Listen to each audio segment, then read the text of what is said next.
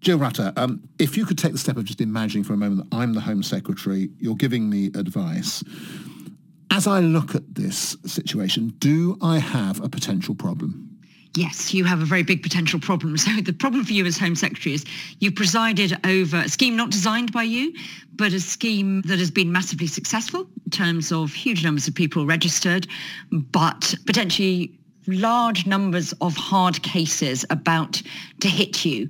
First, the people who failed to apply by the deadline, and you've said that you will allow them to apply late if they had reasonable grounds for doing so, and that's to be interpreted quite liberally by Home Office officials.